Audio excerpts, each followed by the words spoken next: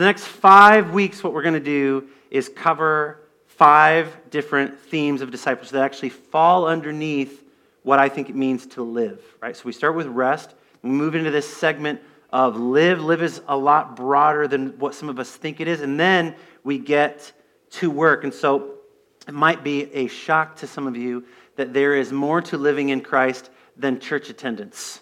It's not just about showing up on a Sunday. There is so much more that God has for us in relationship with Him and with others. So the next 5 weeks, we're going to talk about abiding in prayer, about reading the Scripture, about listening to the Spirit, about practicing our faith, and about forgiving as we're forgiven. And then the last week, we're going to talk about working with God.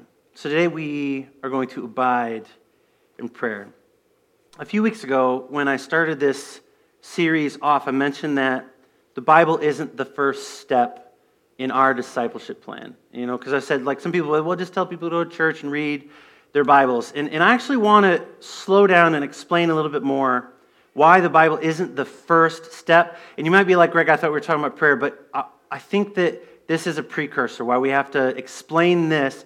Because some people, they're not comfortable with the idea that the Bible isn't the very first thing that you should jump into in this plan. And so I want to explain a little bit more because I love the Bible. I've been reading the Bible my entire life, and over the years I have come to understand it differently, more deeply, with new kinds of beauty and compassion, with more grace and hope.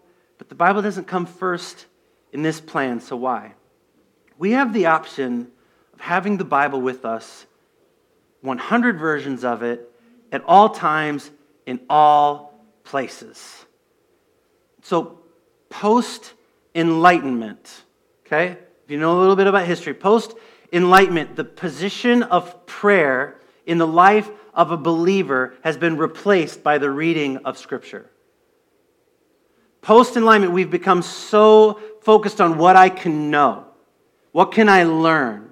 I think, therefore I am. We go, what can I have this now, so I should read it all the time. But this has not always been the case, because the Bible as we understand it isn't something that even existed until relatively recently. I don't mean the books of the Bible. The books of the Bible were decided, the order of them, which ones were considered canonical and all that, relatively early. So that's not what I'm talking about, the ability to have the whole Bible available to us at all times is a relatively new concept. First Bible in English is only 638 years old. You may be like, oh, that's really old. That's been forever. Well, my grandmother died at 97. Just 5 of her lifetimes. It's not that long ago. The first Bible in English is only 638 years old, and when it got translated into English, you couldn't get it. You couldn't get it because the printing press hadn't been invented yet. That didn't happen for another 71 years after that, in 1455. And it's true that when the Gutenberg press was created, the first book printed was the Bible. It was. They printed between 150 and 180 copies, depending on which source you read. And then it took them between 3 and 5 years to print those copies, depending on which source you read. This is fascinating. They were printing, guys, you ready for how quick this was happening? Between 2.5 and 5 copies of the Bible per month. But they were all in Latin. Anyone speak Latin? It was the 1520s, 500 years ago, before a German or an English version of the New Testament would be printed. And another 10 years after that, before the full Bible would be printed in English. Right now, there are as many as 6 billion, with a B, copies of the Bible in the world. It's been translated into over 3,300 languages. There are 100 million copies of the Bible printed every single year. When the printing press was created, there was only 430 million people on the earth. Think about it. Right now, you can go to a thrift shop, to Goodwill, to Salvation Army, and get a copy of the Bible for $0.25. But in the 1500s, there was maybe thousands, at most hundreds of thousands of the copy of the Bible in English, German, Latin, Hebrew, Greek. They started expanding as they got further into the 1500s. And back then, because of supply and demand, a copy of the Bible could cost as much as, ready for this? $10,000 to $20,000 in today's money. When the Bible started being translated out of Greek and Hebrew and Latin and into English and German for the first time, even if you could afford it, you'd have to be able to read it. See, because the literacy rate when this was happening, just guesses. Across the board, what was the literacy rate in the 1500s? Guess. 10%. 11%. Now, remember, different time, different era. Among women, the literacy rate was 1% because they would not teach women to write or read. So even if you could afford a Bible, you had to be able to read it. It had to be in a language that you could read. A lot of people were left out of the opportunity to read from the Scriptures. Really, most people, the only place that you could hear the Bible was if it was read at a public service. And that's if you lived close enough to a church. And if that church read the passage in a common language you spoke, because many churches up to that point read all of the passages in Latin, whether you spoke Latin or not. I think you're starting to get the point. In the absence of access to the Scriptures, there's an easy answer to this question. What do you do? In the absence of an access to the Scriptures, what do you do? Will you do what every believer of every generation has ever done? You pray. Because prayer is timeless. Prayer is limitless. It's remarkable. Prayer is priceless, yet accessible to everyone, the rich and the poor, every social class, to the illiterate and the elitist alike. Prayer knows no borders or boundaries and draws no linguistic lines. Because God is fluent in every language we speak. In a couple of weeks on November 1st, on All Saints' Day, it will have been 22 years since my grandpa Buddy died. And to have known my grandpa Buddy was to have known like kind of a godlike event. He was not boring. Yeah. He had personality, and he wasn't, in my understanding, he wasn't always a great person. He was not, as far as I know, a religious person. But in his last months, when his dementia had gotten really bad, when he could barely speak a sentence, for years and years and years, he had smoked pipes and cigars, and when he got dementia, when he started developing that, he forgot that, and so he stopped. But damage had already been done to his mouth, so by the time he was put into a care facility, he had always had these big mutton chops, and they shaved his face, and they pulled his teeth, and they buzzed his head. And so in a way, he didn't look like himself at all. There was all of his personality, all the external personality that my grandpa had kind of been stripped away from him as dementia just wreaked havoc, right? But we went to see him in this care facility, and I was concerned about his knowledge of God. And I remember taking my guitar and sitting in his room and playing him a song, I don't remember which one.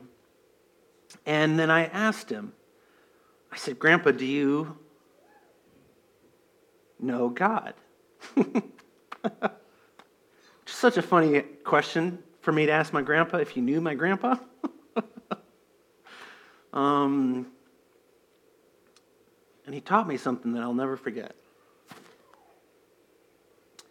I said, Grandpa, do you know God? And him being barely able to speak in full sentences, he says, oh yeah, I talk to God every day. He says, we don't speak the same language, but I understand every word he says.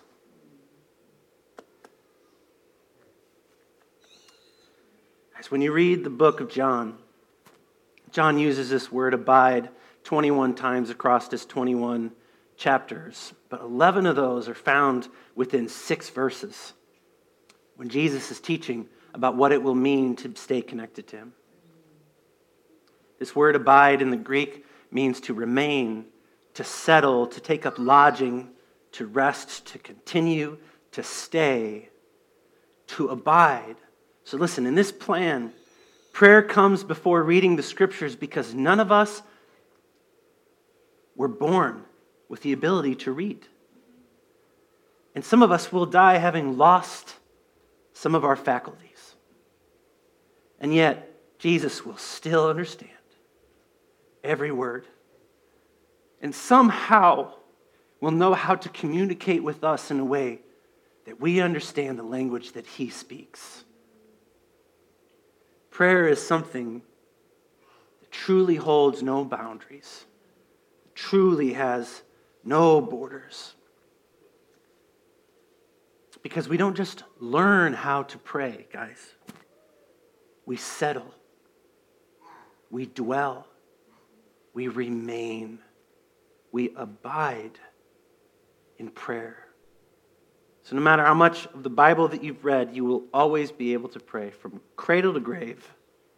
So let's keep that in mind as we move forward with the time that we have left. If you'd like to open your Bibles, I'm going to read verses from 4 different places. From 1 Thessalonians 5, from Ephesians 6, Philippians 4, and John 15. You can pick one of those if you'd like. If you're a true Bible sword warrior, you'll find all 4 right now. Some of you know what that means.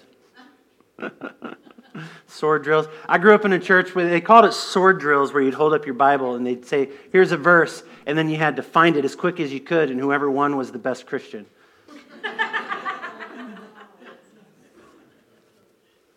All right, so we have a tradition, if you'd like to join us, of standing as we read the scriptures as we are able. And so I'm going to read from 1 Thessalonians 5, Ephesians 6, Philippians 4, and John 15. 1 Thessalonians 5, 16, and 17 says this, plainly and simply. Rejoice at all times, pray without ceasing. Ephesians 6, 18. And pray in the Spirit on all occasions with all kinds of prayers and requests. With this in mind, be alert and always keep on praying for all the Lord's people. Philippians 4, 5, and 7. Let your gentleness be apparent to all. The Lord is near. Be anxious for nothing, but in everything by prayer and petition with thanksgiving, present your requests to God, and the peace of God, which surpasses all understanding, will guard your hearts and your minds in Christ Jesus. In John 15, 9, as the Father has loved me, so have I loved you. Now remain in my love, or abide in my love. Let us pray. Father, we thank you for the scriptures, that we have them, that we can hold them. We thank you that even if we did not have this available in our hands, that we could still pray to you. I pray that whatever you have for us to learn today, to remember today, to be impressed upon us today, that it would become a part of the framework of our faith, that our faith would become stronger, that we would become more like your Son, Jesus. Amen. Thanks, y'all. You can have a seat. All right, so far this morning we've already prayed in numerous ways, in at least 4 different ways. Have you noticed? Yeah. St. Augustine said, the one who sings prays twice.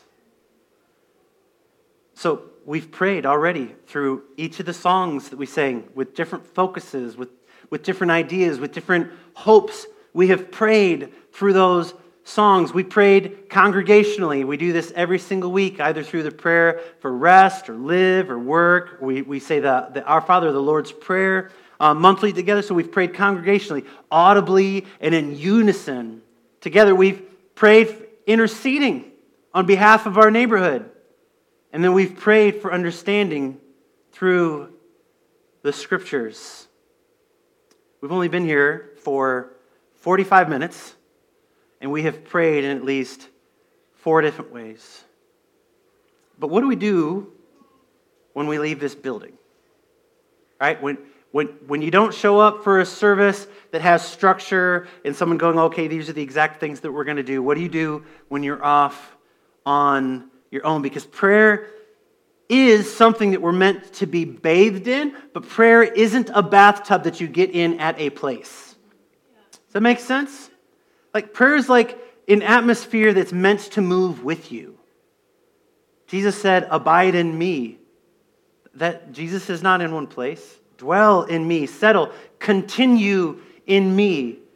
And so when we leave this place, the opportunity to pray is meant to continue, not meant to be confined to a prayer that we pray after the songs that we sing and pray.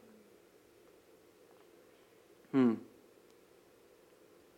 Paul said that we can pray at all times, on all occasions, without ceasing. But I also know that that can sound intimidating. Like some of us think that we have no clue how to pray. So with the time that we have left, I want to get real practical, okay? This is not something, I'm not like the practical guy sometimes in my sermons. I understand. So I'm going to try to be practical because I could preach and I could break down words and cultures and contexts and I could exegete and offer hermeneutical ideas. But I don't think that a sermon on what prayer is will actually do much for us as much as us practicing what prayer is. Because in addition to that, I'd be surprised if many of us actually have to be convinced that prayer is important. I think for most of it, it is just getting past the line of thinking that we can do it. So today, we're going to be full-on practical. So with the time we have left, I'm going to teach you 3 prayer practices that you can use almost anywhere and almost any time. And I say almost because you'll see. All right? So here we go. Richard Foster, in his book on prayer, said this: today the heart of God is inviting you and me to come home. To come home to where we belong, to come home to that for which we were created. His arms are stretched out wide to receive us. His heart is enlarged to take us in. He invites us into the living room of his heart, where we can put on old slippers and share freely. He invites us into the kitchen of his friendship, where chatter and batter mix in good fun. He invites us into the dining room of his strength. So here we go. Our first practice is called hands up, hands down. And so the first step of this is to sit in your chair in a way that will help you, in particular, pay attention. So for some of us, that's going to be leaning back. For some of us, it's going to be sitting forward on our chair. And we're all going to start getting settled into that now. So sit in a way that you feel this is the way that I best pay attention. Let's take a moment and just give everybody a chance to move around, maybe wiggle a little bit. Okay. The next thing is to place your hands comfortably on your knees with your palms down. And ideally, if you're comfortable, I would encourage you to go ahead and close your eyes, because some of this includes your imagination. So thinking back to what Richard Foster said, and you don't always have to do this, but I think it would be helpful today. Imagine yourself in the living room of God's heart. Or imagine yourself sitting in the kitchen of his friendship. Or in the dining room of his strength. let's take a moment just to let ourselves just be there. Hands down, palms down. The living room of friendship. Kitchen of friendship. Dining room of His strength. And now what we do is, with your palms facing down on your knees, we begin to imagine ourselves letting go of any and everything that God's heart is asking us to let go of.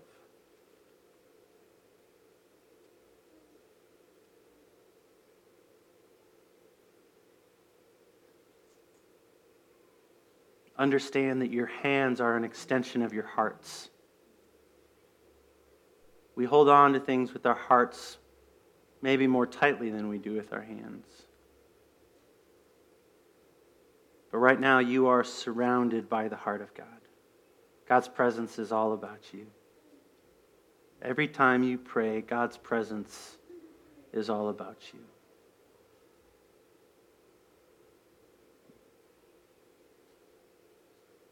Just imagine the things that you're letting go. Maybe you're placing those things on the coffee table in the living room. Maybe you're putting them on the kitchen table or in the sink or on the dining table. Whatever you need to let go, let it be released from your heart and down off of your hands.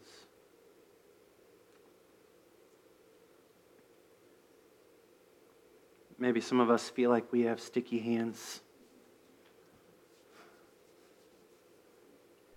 Maybe some of us feel like we have Velcro. Imagine the stickiness being washed off. Imagine the Velcro losing its effectiveness like it always does. As everything you need to let go is let go.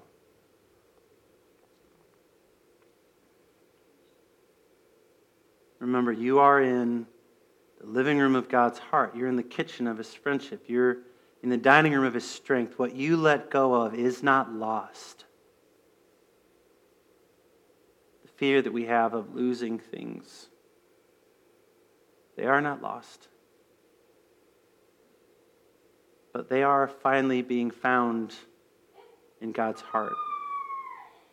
And God will know exactly what to do with the things that you are letting go of.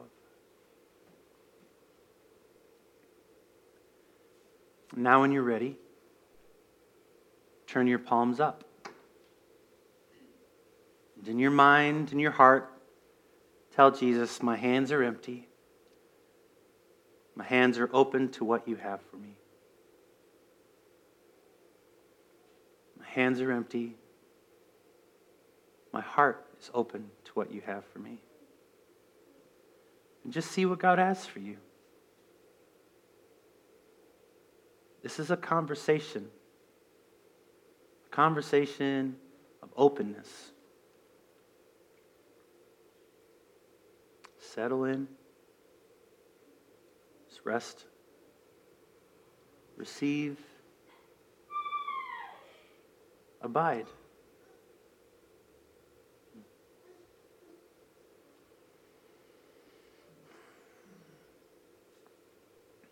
Okay? So I'll take a deep breath. Exhale and open our eyes. That's one. For some of us, that's worth the price of admission. You're going to go home and be like, oh my gosh, I can't believe I've never done that before. But you can do this anywhere. You can be driving in your car and you can have one hand on your knee. You can be at work, hands open, typing on a keyboard, thinking about what you're letting go of. All right. That was hands up, or hands down, hands up, or palms down, palms up. Now we're going to do a breathing prayer. This has words involved. So whereas the first one is just thinking and being present through prayer to what God wants you to let go of, this one actually involves words. We don't say them out loud because we're breathing at the same time. It becomes difficult to say words while you're breathing in, but they are phrases that we will think with our mind. When we breathe in, we think a short sentence, and as we breathe out, what we do is we think and pray a response to that sentence. We breathe in, we breathe out. And as some of you may have noticed, we're always praying, or we're always breathing, so we can always be praying. Okay? So with this kind of prayer, what we want to do is we want to keep it simple. We want that first sentence to be shorter than the second. What's recommended historically, this kind of prayer goes back centuries and centuries, but what's recommended, and I'm not completely sure why, some people think that it has to do with your heart rate, some people have to do with just how long our breath in is compared to out, but we're aiming for about 5 syllables in and 8 syllables out. And so something like this. You could pray on the way in saying, "You are my true friend." And on the way out, "I will trust in you fully." In, "You are my true friend. I will trust in you fully." So let's do that one together a few times, and then I'm going to encourage you to write your own, and then we'll practice that, okay? So I'll say, "You are my true friend," and as I'm saying that, you breathe in and think that sentence, hold it, and then I'll say, "And I will trust in you fully," and we'll breathe out together, okay? Ready? "You are my true friend, and I will trust in you fully. You are my true friend, and I will trust in you fully. You are my true friend, and I will trust in you fully." In that passage in John where Jesus is teaching them about abiding, he tells them, "I no longer call you servants, but I call you friends." Now let's take a moment on your own, wherever you are, and think of your own prayer. They don't have to be 5 and 8. You could say, "I can feel afraid, but I will trust in you, Jesus." You could say, "You feel far away, but you are closer than I know." You could say, "I didn't sleep well last night. I will receive rest from your heart today." In a way, let the second sentence be a response or a fulfillment of the first sentence. Okay? Just take some time. You think of your own, and you breathe in and out on your own pace. We'll just take a couple minutes here to practice this.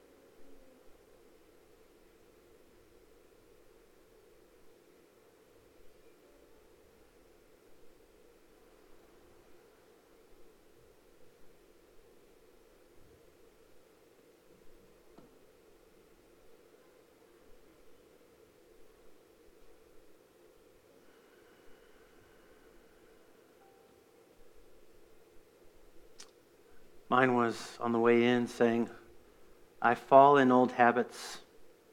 On the way out saying, "You make me a new creation."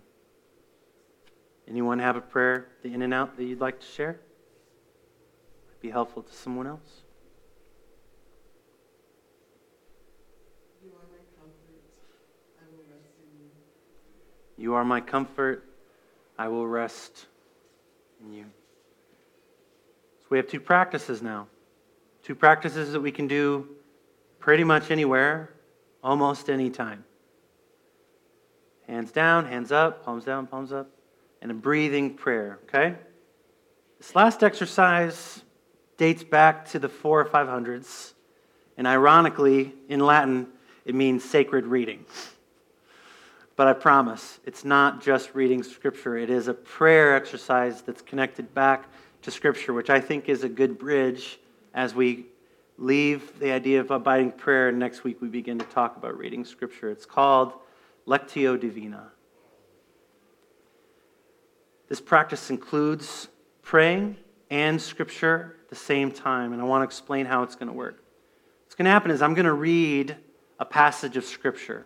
If you were to do this at home, you could print out or write out a passage, and then you would read through it once, and then there's 4 phases of Lectio Divina, okay? First time that I read it, we just listen. Just listen to the Scripture being read. But even more, listen for what God might be saying in your heart. It doesn't have to be a word from the Scripture. It doesn't have to be a phrase. It can be, God might just want to say something to you in your heart. Maybe feels unrelated, but listen to the Scripture and let God just be present in your heart. The second time I read it, listen for a word or a phrase from the Scripture that sticks out specifically, especially if it connects to what God was saying in your heart the first time. Yeah? And then what you do is, we'll give time for you to just pray that word or that phrase back to God. Repeat it to yourself. As you pray that phrase, begin to think, what is God bringing to your heart and mind because of that phrase, because of that word? How is God speaking as you pray? The third time through reading the passage, expand on what God has been showing you and begin a conversation back and forth. What do you want to say to God because of what has been sticking out? What do you feel like God is saying in response? And the last time I read the passage, just settle. Abide in prayer. Let whatever the Lord has been having a conversation with you about be refined down into quiet rest, into a peaceful mind. Okay? So this is Lectio Divina. The first time, just listen. See what God says in your heart. Matthew 6, starting in verse 9, says this. This then is how you should pray. Our Father in heaven, hallowed be your name. Your kingdom come, your will be done on earth as it is in heaven. Give us today our daily bread. Forgive us our debts as we also have forgiven our debtors. Lead us not into temptation, but deliver us from the evil one.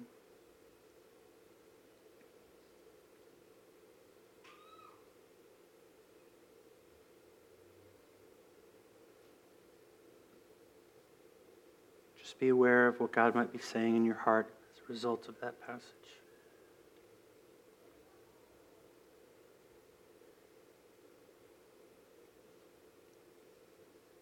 Now, as I read the same passage, again, what word or phrase sticks out that you want to stop and rest with? Repeat that word or phrase to yourself as you pray. This then is how you should pray. Our Father in heaven, hallowed be your name. Your kingdom come, your will be done on earth as it is in heaven. Give us today our daily bread, and forgive us our debts, as we also have forgiven our debtors. And lead us not into temptation, but deliver us from the evil one. Meditate on what stuck out. Repeat it. Pray it.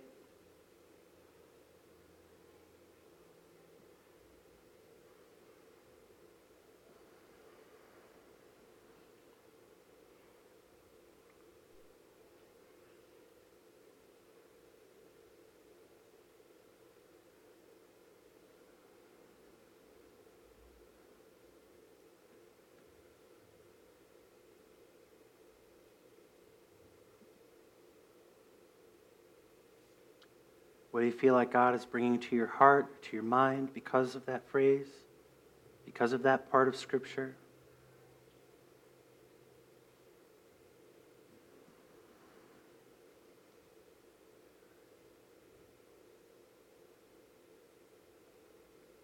As I read it a third time, expand on what God has been showing you and go deeper into a conversation with God about what is sticking out. This then is how you should pray. Our Father in heaven, hallowed be your name. Your kingdom come, your will be done on earth as it is in heaven. Give us today our daily bread, and forgive us our debts, as we also forgive our debtors. And lead us not into temptation, but deliver us from the evil one. Continue your conversation with God.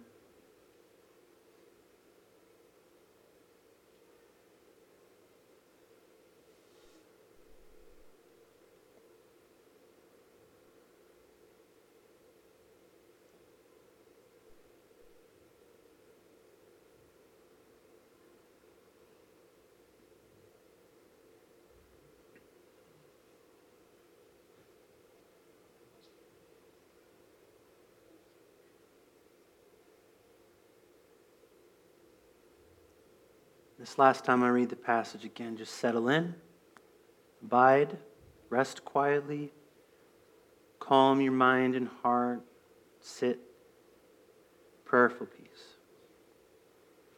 This then is how you should pray. Our Father in heaven, hallowed be your name. Your kingdom come, your will be done on earth as it is in heaven. Give us today our daily bread. Forgive us our debts as we also have forgiven our debtors. And lead us not into temptation, but deliver us from the evil one. And say with me, amen, amen. So 3 practices. Turn our hands down, let go, turn our palms up and receive. We can breathe in, breathe out, response. And then we can take Scripture and we can pray through that Scripture and what sticks out, what God is speaking to us, how we can have a conversation with God because of that passage, and then let it bring us to a place of peace and rest. So what do we do with this? We take these ideas and we remind ourselves, I know how to pray. Prayer is not something that only happens in one place, but His presence goes with us wherever we go. That conversation is always available because we do not abide in prayer or in God in a building. We abide in His presence at all times. Amen? Amen. Let's pray. Father, I thank you for these practices. I pray that we would be brave. We would be brave about how we practice our prayer, the way that we dive in, the way that we sink into the couch of prayer with you, the way that we belly up to the bar so that we can take conversation with you in, the way we stand side by side and wash the dishes with you, the way that we partake of a meal, the way that you did on the night that you were betrayed. Remind us that you are always present to us, that we can remain, we can settle, we can stay, we can lodge, we can rest, we can abide in prayer with you. In the name of Jesus we pray. Amen.